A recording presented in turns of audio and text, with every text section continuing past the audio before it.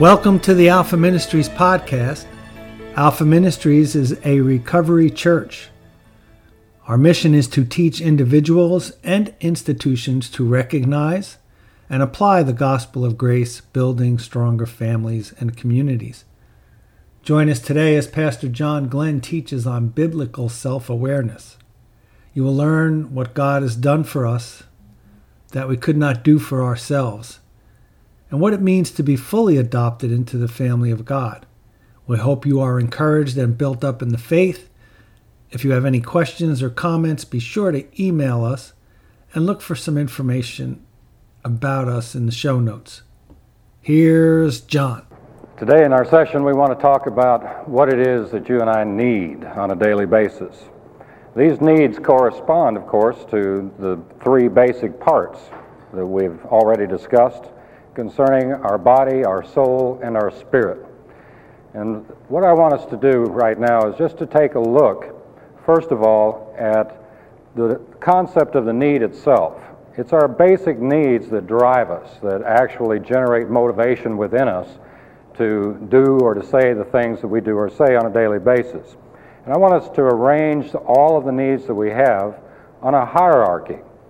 I'm borrowing here from another secular psychologist by the name of Abraham Maslow, who gave us a hierarchy of needs and the concept that there are certain needs that we have that have to be met first before we can go on to address other needs that we have. All needs being, by definition, important in our lives, that is for our health and our function. They're all equally as important, but they're arranged on what's called a hierarchy. And I want to demonstrate this hierarchy to you today to show you how it is that our needs are actually arranged in a sequence that have to be met in this order. I'm going to use just a simple little diagram that illustrates our basic needs and summarize these needs on this hierarchy, or you could call it a step ladder if you prefer, with the most basic needs being at the very bottom. The foundation of this step ladder or hierarchy is the most basic needs that we have. These I correspond with or to our need for physical integrity, or we could summarize it with one word, and that word is health. The need to be healthy. There are some fancy terms we could use for this, such as physiological homeostasis, which just simply means that we have a need to breathe about somewhere around 24 times a minute. We have a need to have our heart beating about 72 times a minute. We have a need for our electrochemical balances in the bloodstream to be all on an even keel. And all of this means we are healthy, provided there is no injury or any kind of disease process going on in us physically. We experience health. Now, when those needs are threatened in any way, that is, if we are choking, for instance, on some food and can't get enough air, we go into a panic, obviously, because we need air. We need to breathe. These needs include our needs for water, for food, as well as for air, but also, just generally speaking, a need to be healthy, to be not diseased in any way, or injured in any way. Now, these needs are the most basic because obviously, unless the needs for health are met, we can't really go on to address any other needs. For instance, the next level of needs that we have beyond health, I'm going to summarize again with one word that corresponds to our personality, or what we've called the soul. That word is worth. These are our personal needs. The need to be worthy is a personal need that every one of us have. I'll define this a little clearer for you in a few moments, but right now I want us to recognize that just as we have physical needs, we have personal needs as well, because we're not just a physical being, we're also a personal being. And so we have needs that correspond with that. Now, to illustrate the hierarchy concept again, notice that if you were in a restaurant eating a meal and suddenly you had some food lodged in your throat and you began to choke, gasping for air, you're not really going to concern yourself at that moment with whether you are personally worthwhile or not. because you're going to be personally dead in about 4 minutes unless you get some air. You see, these physical needs take precedence over our personal needs, but that in no wise detracts from the intensity of the personal needs or the necessity that we feel to have these needs met in us. Now, if our personal needs are met, that is, if we have a sense of worth as persons, then we can go on to address yet another level of needs, and that's our spiritual needs. Remember, we're not only a body and soul, but we're also a spirit. And as a spirit being, we also have spiritual needs. I'm going to use another phrase to describe these spiritual needs, to lump them all together, just like we've used the term health and worth. I'm going to use the phrase love, only I'm going to make it in a prepositional form, so I'm going to write down to love, meaning to love others like Christ is our greatest spiritual need. Now, I'm going to need to make a distinction with you here between being loved, which we'll see in a moment satisfies your personal needs, and loving others. There's a big difference between the need to be loved, to receive love, and the need to give love. Big difference between those two. On our chart here, on our hierarchy, we're talking about the difference between a personal need and a spiritual need. Now, the concept of the hierarchy itself is really what we're trying to keep in mind here, because so often we make serious mistakes when it comes to this hierarchy, and when it comes to understanding our needs. We make the most serious and most common mistake is to think that we only have one set of needs, that we only have a need for physical integrity or a need for health. Let me give you a couple illustrations of what I'm talking about here. Frequently it happens that I talk with husbands and wives in marriage counseling type of situations, or with parents of children, and invariably when we come around to needs, we're talking about their physical needs. Whenever you outline any given situation between a husband and wife, or whenever you describe a particular problem between parents and children, invariably you come up with situations and circumstances that primarily have to do with the physical realm, such as not having enough money, not having enough time, the fact that we spend our money in certain ways. This causes family conflict and that sort of thing. But what's really needed at that point is an understanding that we're more than just physical beings with physical issues that have to be dealt with. We're personal beings with personal issues. And this is really what drives our conflict. So let me give you an illustration of this. Let's take Dad, who's out working all day long. He's going out working hard. He's in a competitive workplace of some sort. There's a lot of pressure on him all the time. This could be business pressure, or it could be just performance, job performance type of pressure. But he's doing his best to make enough money to pay for the rent, to pay the grocery bill, to drive a car, and to meet all the, quote, needs of his family. Now, when Dad brings home the paycheck, and he comes home tired, feeling exhausted, and among other things, he feels like he's done his job. After all, he has provided for his family. And if you were to ask that man, do you feel like you're meeting your family's needs? He would say, I sure do, especially since I took this second job so I could make enough money so they could not only have the necessities of life here, but we could have a vacation, we could go on and enjoy ourselves, we could buy a new vehicle, and so on. He says, I'm meeting my family's needs. You see, Dad at that point is addressing only 1/3 of his family's needs.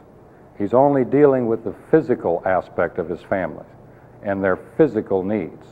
And frequently he'll kick back and he'll relax and he'll say, there, I've done my job. And he'll demand that the family actually minister to his needs by loving him and respecting him. So he'll provide their needs and actually solicit their love and respect for what he's done to provide their needs. Now the problem with this is, besides the fact they don't know about the hierarchy, the problem is it doesn't work. Because what Dad has overlooked in that scenario is that the individuals in his family have personal needs as well. I've been amazed since I've been teaching Alpha how ignorant people are concerning personal needs, myself included. I started out not really understanding the necessity of these personal needs. And I used to think that, as long as they're healthy and they weren't abusing their family, and as long as there was enough money to provide the basics of life, that the family ought to be satisfied. And I was somewhat appalled when dads would express to me that their family didn't love them and respect them enough, and I was kind of on his side, to tell you the truth, a little male bias there. But then I began to realize that what Dad was doing was leaving a very important part of their need structure out of his mind altogether. He was not looking at their personal needs. And as I explore that, I would frequently now ask a fellow in a counseling session, I'd ask, what are your personal needs? And every time I ask a question like that, I get this blank stare. I get this look at me like, I don't know what you're talking about. I haven't got any idea of what personal needs are. What do you mean by personal? You mean money? You mean physical things like health or what? And I said, no, your personal needs. What are your personal needs? And I'm amazed at how many folks don't realize that they have a set of personal needs. So we're going to expand on that in a little bit, but notice the mistake I'm pointing out. Dad made a very serious mistake here. He actually met the health needs of his family, but then he jumped immediately over to demand from them that they actually love him. Now, the problem with this is that while the family was healthy, while they had plenty of food on the table, the bills were being paid, they lived in a house that was livable and comfortable, they were not able to love and respect Dad. Because you see, in order for them to meet their needs of love and respect another, they have to first of all know that they're worthy. And this is what Dad and the families frequently overlook. They overlook the fact that they have a set of personal needs that we're identifying here by this one term, worth, that have to be met before we can go on to love others. Let me give you another example of this in terms of the church.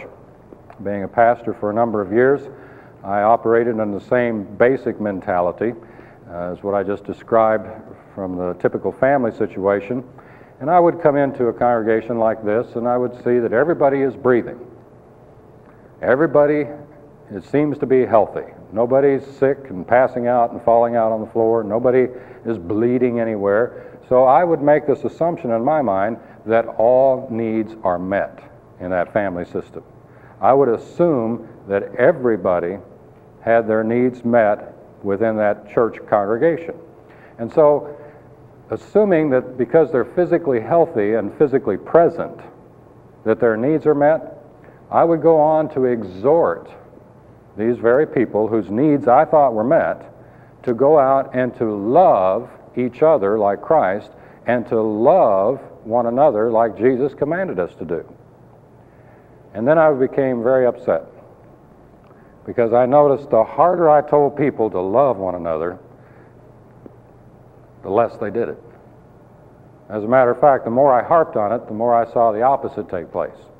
And I became very disheartened as a pastor early on, because the one thing that yet continues to irritate me more than anything else is when I see two brothers and sisters in Christ fighting with each other, those interpersonal relationships breaking down.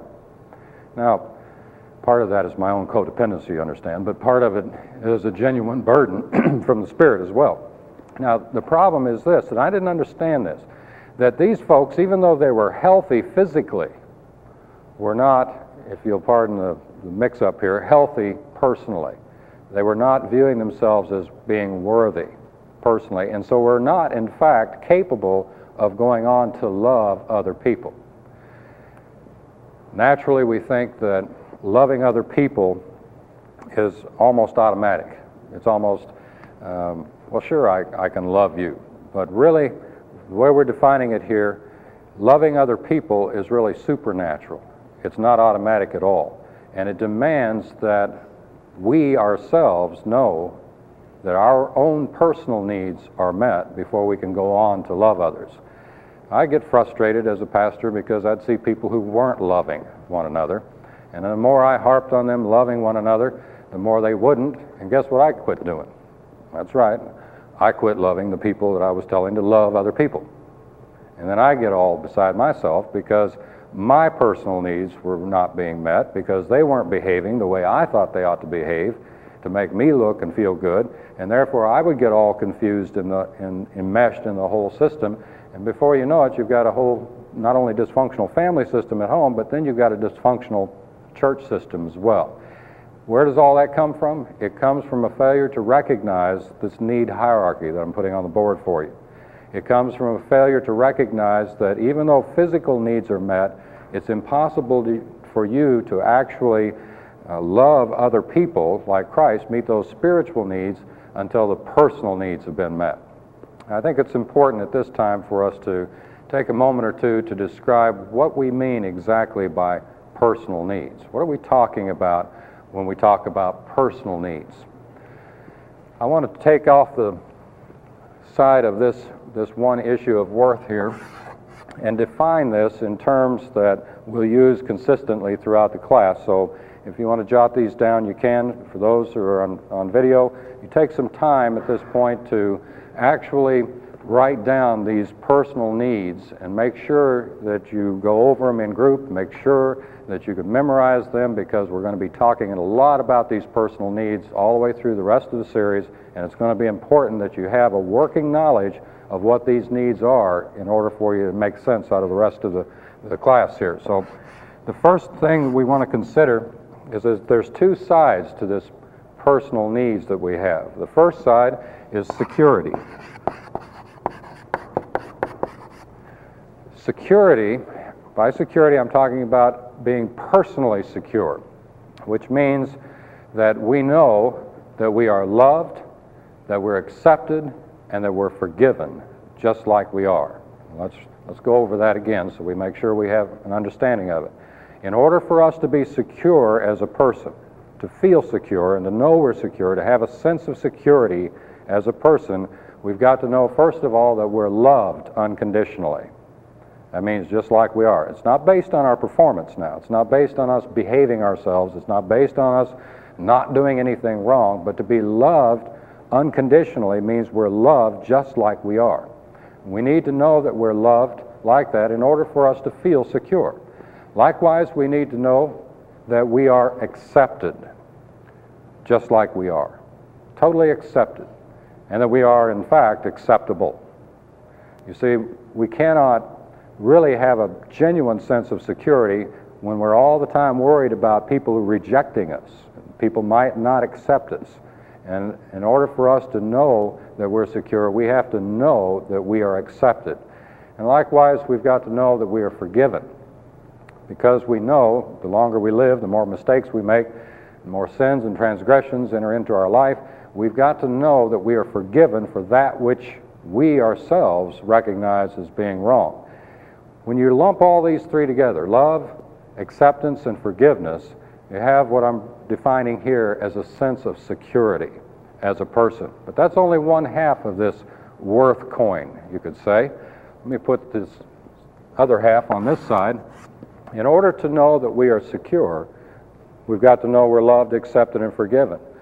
But in order to know we are significant, which is the other half, we've got to know that we're important, our life has meaning and purpose to it, and that we're adequate or able to do what's necessary. So we need to know that we are significant. That word is significant, by the way, in case you were wondering what that means. We need to know we are significant just as much as we need to know we're secure on a daily basis. And the way we know we're significant as persons is we know, number one, we're important. Our life counts. In a computer age, with all the technology here, we've been reduced somewhat to a number. And by existential philosophy influencing our educational system, we have all been sold in one way or another a cultural bill of goods that says we don't know where we came from, we don't know why we're here, and we certainly don't know where we're going. This means we are insignificant. It means that we are some sort of cosmic accident. You see, we can't live like that. We cannot live without a sense of meaning and purpose in our life. And so we've got to know that we count, that our life has meaning and purpose to it, that we're important, and finally, we've got to know that we are adequate, able to do what we're called upon to do. on a daily basis. Now, together, this security that we get when we're loved, accepted, and forgiven, and the significance that we get when we're important, our life has meaning and purpose to it, and we're adequate, makes up what we're defining here in our chart as personal worth. In other words, we come to understand that we are in fact worthy. Now, I've tried to avoid talking about feeling worthy here for this reason. As we're going to be seeing later on in our study, it's possible for you to be absolutely worthy, but not feel worthy. It's possible for you to be absolutely secure, but not feel secure. So I'm not really talking here, when I mention this need that we have to be worthy, I'm not talking about whether or not we are secure and significant. In fact, I'm talking about, or whether we feel that rather, I'm talking about the fact that we are indeed secure and significant. And I'll illustrate this more to you as we go along. Now, let's go back to the two examples I was using before, just to kind of capsulize what we're studying so far. That the father who comes home, and he's provided enough money to ensure the physical well-being of his house. That is, he's brought home enough money to give them food and to make sure they're healthy. This father, unless he recognizes that we have this need for security, or his family has this need for security, and his family has this need for significance, is not going to see his job as anything more than just a provider of physical things. What happens to dads when they get in that situation is they start seeing themselves as a paycheck. They start seeing themselves as the one who brings home the money, and that makes everybody happy, so if they quit bringing home money, they're not going to be worthy. And they start identifying themselves as just a provider on a physical level. And the second thing that happens to dads when they fail to recognize personal needs in their families is that when they see themselves as just being a provider of that nature, they have a tendency to get lazy. Because when you go out and you work 8 hours a day or 9 or 10 hours a day, and you come home and you're tired and you've been working out there in the world, you want to kick back and relax a little bit. And when you kick back and relax a little bit, you want everybody around you to understand that it's now your time to kick back. You're off work. Your job is done. But nothing could be further from the truth. You see, God has not charged us dads with the responsibility of just making money. He has charged us with the responsibility of ministering to the other needs of our family.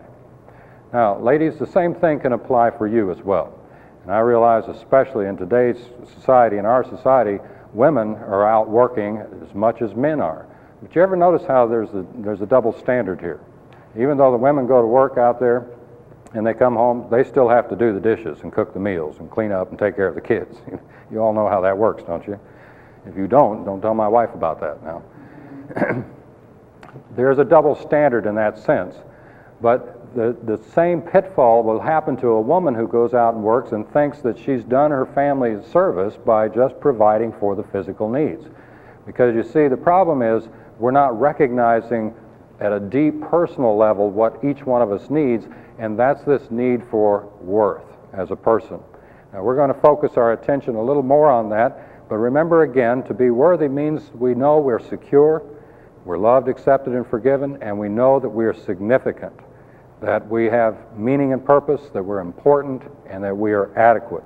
If you'll keep those 6 basic needs, personal needs, in mind, then you'll be able to see situations in your life and the lives of others in a radically different way. Now, once these worth needs are met, we can then move on to address our spiritual need to love others. The only way possible for me to actually love another person like Christ, whether it's my wife or my daughter or any of you folks, the only way possible for me to love another person like Christ is to know that my needs are met first. Unless I know my needs are met, I can't really even think about another person or concern myself with another person's welfare, because I'm going to be too busy thinking about myself. Now, in order for me to do that, to know that my needs are met, I'm going to have to recognize, first of all, that I have these needs.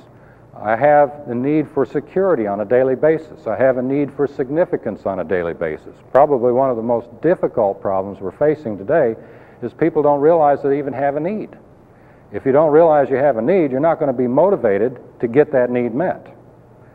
So the first thing we have to do is come to grips with the fact and recognize that we do have these personal needs. And these personal needs have to be met every single day. Now, it's important for us to understand when we go through this that the need that we have on a personal basis is just as driving in our life as the need for food. You see, you can't eat enough today to last you tomorrow, can you? I mean, you think you do, but how many of you ever pigged out on a Thanksgiving dinner and swore you'd never eat again? By that night, by 5 o'clock, you're eating again. You're dragging out the pie or whatever, right? You can't eat enough to last you. You're going to get hungry again. You can't breathe enough this afternoon to last you tomorrow, can you? These needs have to be met on a physical basis. The needs have to be met on a daily basis, minute by minute, on a daily basis. So is it with the personal needs we have. We not only need a sense of worth today, but we need a sense of worth tomorrow as well. We not only need to know that we are secure today, but we're secure tomorrow. We're significant today, we're significant tomorrow. So keep in mind that these personal needs are something that are always with us. They don't just go away. They continually impinge upon us. And it's only when we can get these needs met that we are able to be free to love other people. Only when we know that we are secure and significant, we are worthy, that we can actually go on to love others. Now, it's to that I want to turn our attention to in John chapter 6 with a familiar story to most people concerning Jesus feeding the multitude. In John chapter 6, we have an unusual story here that I want to take the time to share with you that illustrates what I've been talking about our needs. I'm going to break into the context a little bit with you in verse 5 and just give you the background here. When Jesus then lifted up his eyes and saw a great company coming to him, he said to Philip, "Where shall we buy bread that these may eat?" Now, it's important, I think, that you know what that great company was. That great company was 5,000 men, not counting their wives and kids. Throw in a few wives and kids, and you're going to be talking about upwards of 15,000 people. Now, what if you knew you had 15,000 people coming to your house for lunch tomorrow? You wouldn't be asking, where are we going to buy enough bread? You'd be asking, what am I going to buy that bread with, right? His disciples had the same kind of reaction. I want you to notice this. Verse 6, he explains that Jesus said this to prove Philip. In other words, to test him, for he himself knew what he would do. Philip answered him, 200 pennyworth of bread is not sufficient for them, that every one of them may take a little. In other words, what he's saying here is $45,000 would not be enough for everybody to have a kid's meal. Now, this is a very serious matter, but I think Philip was a little lighthearted about this, because if you read on, the other disciples kind of picked up on this. In verse 8, he says, one of his disciples, Andrew, Simon Peter's brother, said unto him, here's a lad, which hath 5 barley loaves and 2 small fishes. This is the original kid's meal, by the way. Here's a lad with 5 barley loaves and 2 small fishes, but what are they among so many? In other words, they were kind of, I think, in a sarcastic way saying, okay, here's the kid's lunch, and probably Andrew's saying, this is enough for me and the boy, but what are the rest of you going to eat? Well, what Jesus is getting ready to do is illustrate what we've been talking about in this hierarchy. Because here you've got somewhere in the neighborhood of 15,000 hungry people with needs that have to be met. And you've got 12 disciples that don't have any idea how to meet those needs at all. Now, what I want you to see is Jesus kind of put all the chuckling and all of the sarcastic remarks and all the humor to silence when he said in verse 10, make the men sit down. In other words, he was serious now, and his disciples knew he was serious. Now remember, the men he's talking about here are the 5,000 men, not counting their wives and kids. He says, make the men to sit down. And I think that explains why John in his gospel here gives us this next phrase, which seems almost out of context. I mean, it seems like it shouldn't even belong here, but read it anyhow with me. In verse 10 it says, now there was much grass in the place. Now what does that sentence have to do with anything? There was much grass in the place. I think that was the only way that those disciples got those men to sit down, is the fact that there was much grass in that place and they were tired of standing. And John, being there, of course, I think could recollect that what it was they used to get the people to sit down. But they did. They got the men to start sitting down. And by the way, here's an excellent little thing for crowd control, in case you ever want anybody, in case you ever have to seat 15,000 people, okay? Here's an excellent little crowd control technique. Jesus, when he took the loaves and when he'd given thanks, he distributed to the disciples, and the disciples to them that were sat down. In other words, the only ones they fed were the ones that were sitting. Now, when hungry people are standing around and they see people sitting getting fed, guess what they're going to do? They're going to sit too. Here's the spiritual significance and practical significance of what I'm talking about here now, is that Jesus is the one who is concerned with meeting these needs. Now, obviously, we're talking about feeding 5,000 people. We're talking about the health needs here, aren't we? We're talking about their food that they need. And he's concerned about that. He's going to go on to address something that's far more important than even their health needs. We'll get to that in a moment. But he's concerned about feeding them lunch here. He's concerned that they're hungry. He's concerned that they're a great way away from the city, out in the hillsides of Galilee, and he's concerned about giving them what they need. However, what he's going to illustrate with this, by telling his disciples to feed them, is what he can do in the personal realm as well to meet our needs. And we'll get to that here in a moment. But the significant thing is that people who sat in the presence of Jesus had their needs met. Now, we're going to be trying to come to grips with this thing all day today, and in the rest of our sessions, we're going to be trying to come to grips with the fact that Jesus actually cares about our needs. He actually wants to meet our needs in a most relevant way. But before we do, let's go on to look at the story. They distributed to all the people the food that Jesus miraculously provided by his own creative powers. He miraculously provided enough food from that one boy's little lunch to feed 5,000 men plus their families. And afterwards, Jesus was efficient with this when he said in verse 12, when they were filled, he said to his disciples, gather up the fragments that remain, that nothing be lost. And when they had gathered up everything that was left over, they gathered 12 baskets. Now, frequently I'll ask classes, why 12 baskets? Why 12? And the immediate answer is because there were 12 men who were serving. And each one of those men who took the time to minister to the needs of the people sitting walked away with a basket full themselves. Now, going back to the people, the King James classically understates this. When they began to eat, they ate, according to the King James, as much as they would, which is polite King James English for the fact that they pigged out. What do you do on a free lunch? If you got a free lunch, smorgasbord set out before you, you're going to eat as much as you would. And I'm quite sure they're just like us. They probably stashed a little in their robes to take home for the family a little later. But Jesus supplied all of their needs. I mean, abundantly supplied their needs. And when they gathered up what was left over, they still had 12 baskets full, one for each of his disciples that he used in ministering. Now, this is a tremendous object lesson, but unfortunately it was lost on the people that Jesus gave this lesson to. Because you see, what he did was meet their physical needs, the very basic thing, to illustrate what he could do for their personal needs. But they weren't following him. Later on, you read in this same context that Jesus sent his disciples away in the boat. He himself went up into a mountain to pray. And if you read the context carefully in this chapter, you'll find that the reason he went up into the mountain to pray was because the people he just fed wanted to make him king. They decided anybody that can feed us lunch miraculously like that needs to be our president. Isn't that what our country desires more than anything else? People to feed us? leaders that will assure plenty and prosperity and that sort of thing. Well, they did the same thing in Jesus' day, but Jesus excused himself, went up into the mountain to be with the Father alone. That night he came back, met his disciples on the troubled sea, performed another miraculous event and saving them and making them secure out of that storm, and they went on to Capernaum the next day.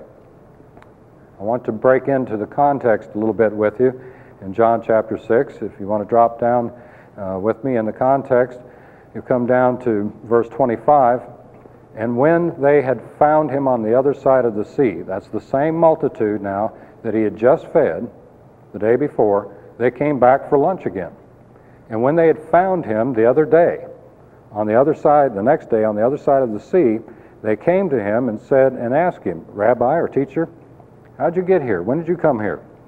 And notice Jesus answered now. Jesus answered them and said, Verily, verily, I say unto you, you seek me not, rather, because you saw the miracles, but because you did eat of the loaves and were filled.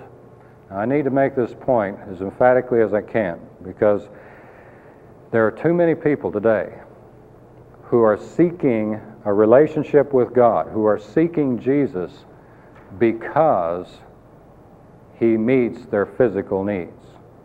Now, before we get too hard on these people, though, let's just take a moment and reflect on our prayer requests. If you reflect on what prayer requests you have, you go back and take a little history of your prayer request, ask yourself, how many of my prayer requests concern the physical things of life? How much money I've got? What kind of job I'm going to get? What kind of house I live in?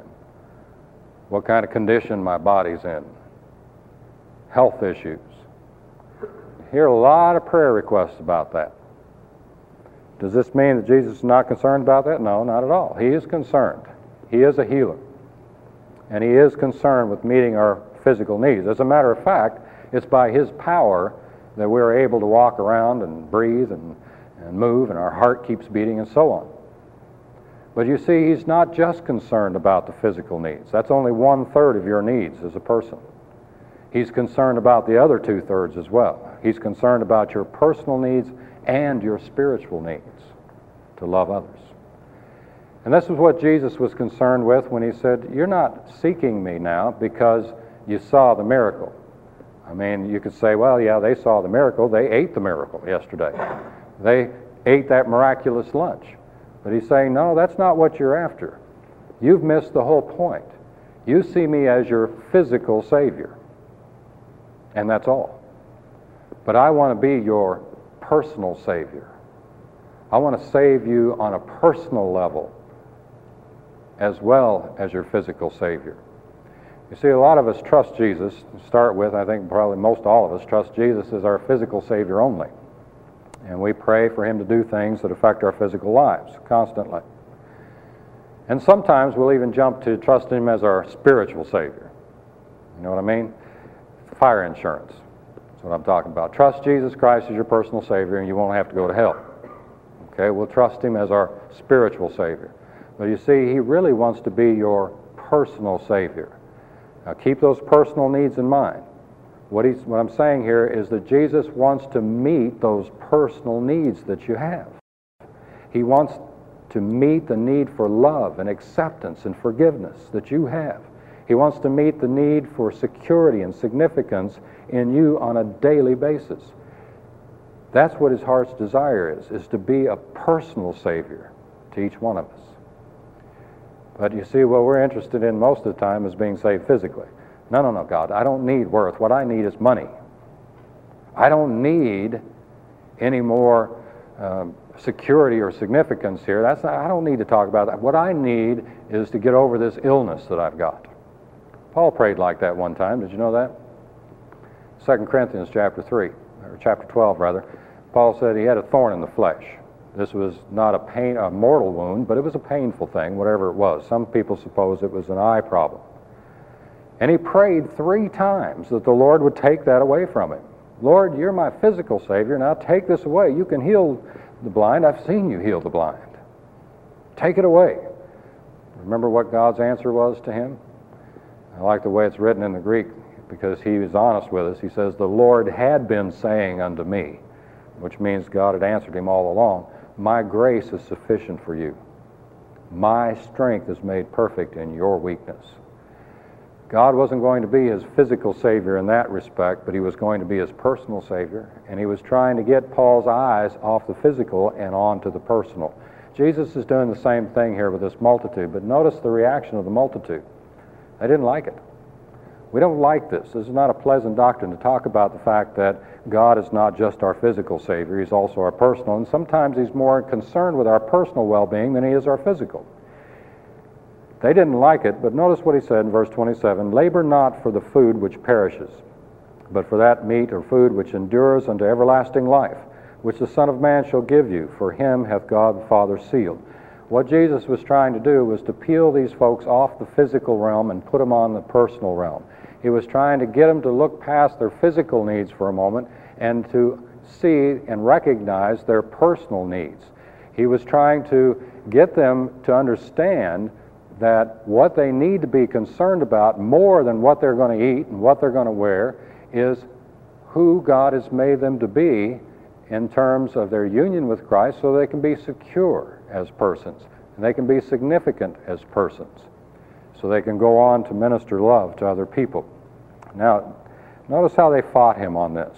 Verse 28, then said they unto him, what shall we do that we might work the works of God? They said basically, okay, all right, we understand. Nobody gets a free lunch. You want us to work, right? All right, we'll work. You tell us what to do, and we'll work.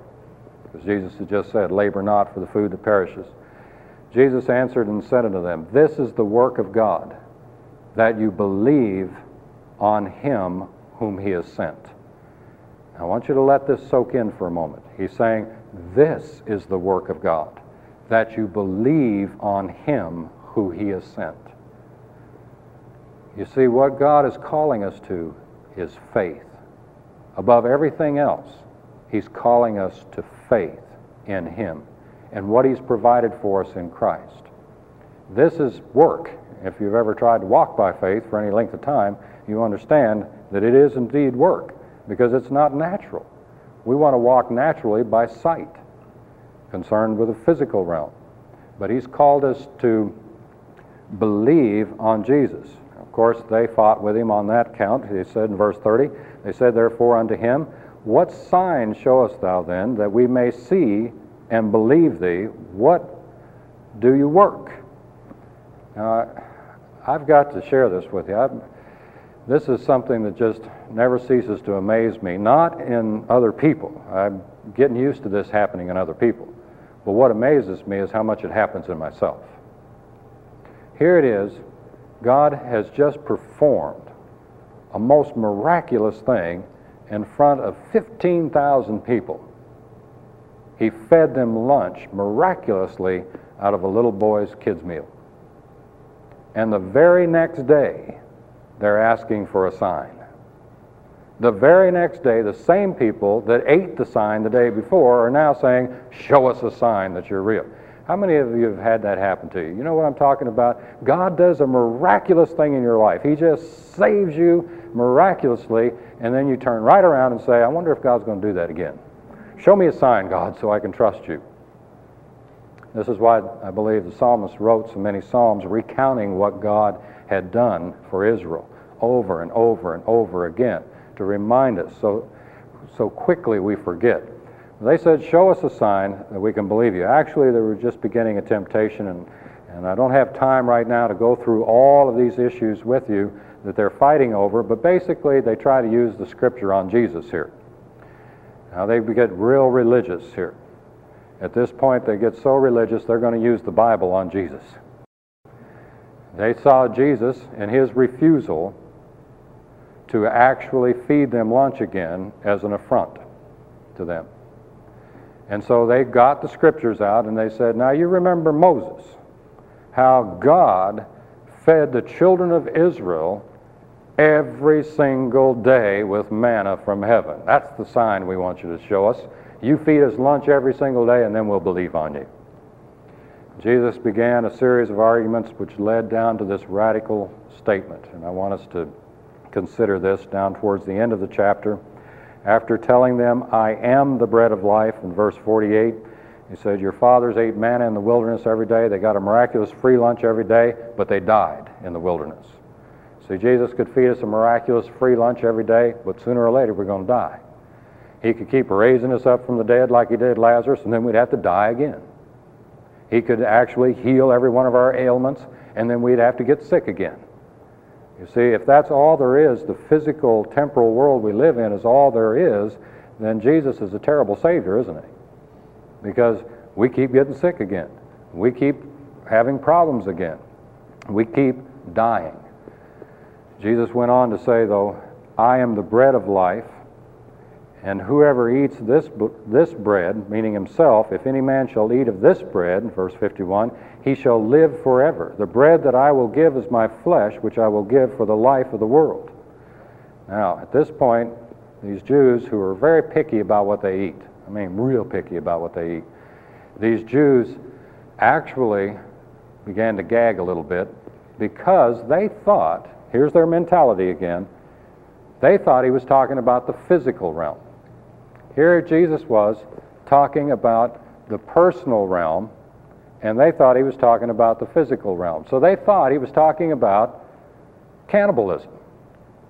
Eat my flesh, they said. How can this man give us his flesh to eat, they said. Jesus then, following, being on the roll that he was on, in verse 53, he said to them, verily, verily, I say unto you, except you eat the flesh of the Son of Man and drink his blood, you have no life in you. Not just eat his flesh, but drink his blood, you have no life in you. And of course, if you stay on the physical level, that'll just literally gag us. But what he's talking about is the most marvelous thing. He is talking about the fact that when we eat his flesh and drink his blood, we receive him in on a personal level. We become one with him. You all are familiar, I'm sure, with the old saying, you are what you eat. And when you eat the flesh of Jesus and you drink his blood in on a personal basis through faith, you become one with Jesus. He is in you and you are in him, so that what's true of Jesus is true of you. Now, we're going to be talking a lot in this series about what it means to eat the flesh of Jesus and drink his blood. We're going to be talking about what that means to us personally, how we do that through the exercise of faith. But I want you to notice the response here as we close this session. I want you to recognize the response in the minds of these folks, because we'll have this same kind of response. He says in verse 60 that many therefore of his disciples, when they had heard this, said, this is a hard saying, who can hear it? In other words, many of his disciples didn't understand, number one, that they had personal needs, and number two, that Jesus could meet those personal needs when they came in union with him. And this is the thing that each one of us have got to come to grips with. When we consider our needs, we've got to consider how it is that God has promised to meet those needs in us in our relationship to his Son, Jesus Christ. This is the very heart of the gospel, I refer to it as. The very heart of the good news is the promise that God gives us that we, because of our union with Christ, because we've eaten his flesh and drank his blood by faith, we've received him, he is in us, we're in him. Because of that, he makes us worthy. That is, he makes us secure, loved unconditionally, accepted, forgiven. He makes us significant. He gives our life new meaning and purpose. He makes us important as his heir of the kingdom. And he makes us adequate through the power of his Spirit. It is by virtue of our union with Christ, by virtue of our relationship in him, that we become worthy, that we are in fact worthy. Now, when we understand this, even though it's a hard statement like they said here, this is a hard saying, who can hear this? But when we understand this, when the Holy Spirit clicks this little light bulb on in our minds, and we can actually believe that we're worthy, it sets us free to actually love another person. Why? Because these personal needs are met. The personal needs for worth are satisfied, freeing us up then to go on to love one another like Christ. You see, this was what Jesus' ministry was all about, from start to finish. He was concerned to reveal to us, to those who are in need, how He meets our needs. Now, typically, all of us are conditioned in just the opposite way, to look to everything and everyone except Jesus to meet those needs, to look everywhere else except to Jesus to make ourselves secure and significant. We're going to be looking at this as part of the difficulty we have later on in another lesson. We're going to be looking at this as the difficulty we have in actually believing God. Remember what He said here to the Jews. This is the work of God, that you believe on Him whom He has sent. What He's concerned with is that you and I learn to trust Jesus with our needs, that you and I learn to trust what He's done for us we couldn't do for ourselves to make us worthy. When we understand that, when we learn that, we'll be free to love one another, free to love our families, free to love the people we work with, free to actually be Christ to others. Thank you. Thank you again for listening. If you want more access to Alpha Ministries teaching, you can like us on Facebook, subscribe to our YouTube channel, and visit our website. All times and dates for services and other events are on our website listed in the show notes.